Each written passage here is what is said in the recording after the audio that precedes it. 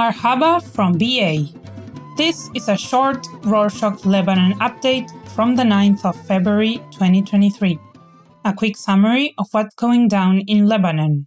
It has been a hell of a week for Lebanon. A blizzard hit for more than 7 days, and an earthquake troubled every Lebanese. On Monday morning, Lebanese people woke up at 3 a.m. to beds shaking, objects falling, and houses moving.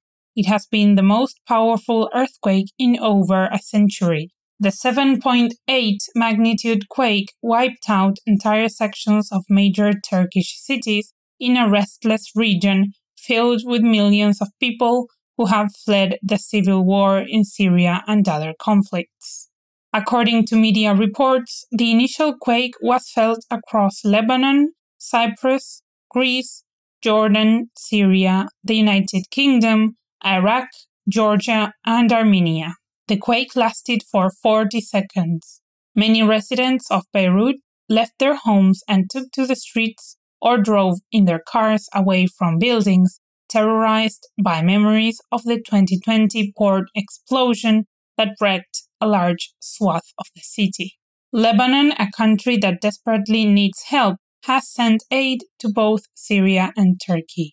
Several Lebanese nationals have been reported as missing in Turkey following the devastating earthquake.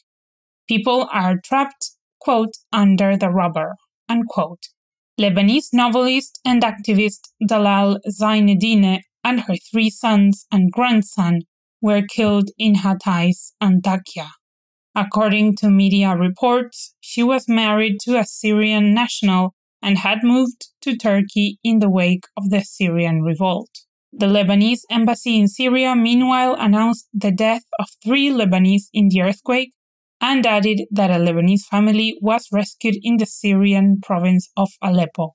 Many geologists are warning of another earthquake that might hit Lebanon and destroy nearly everything.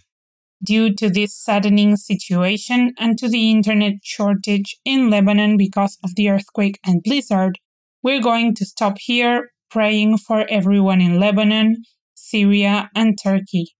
Please stay safe and take precautions.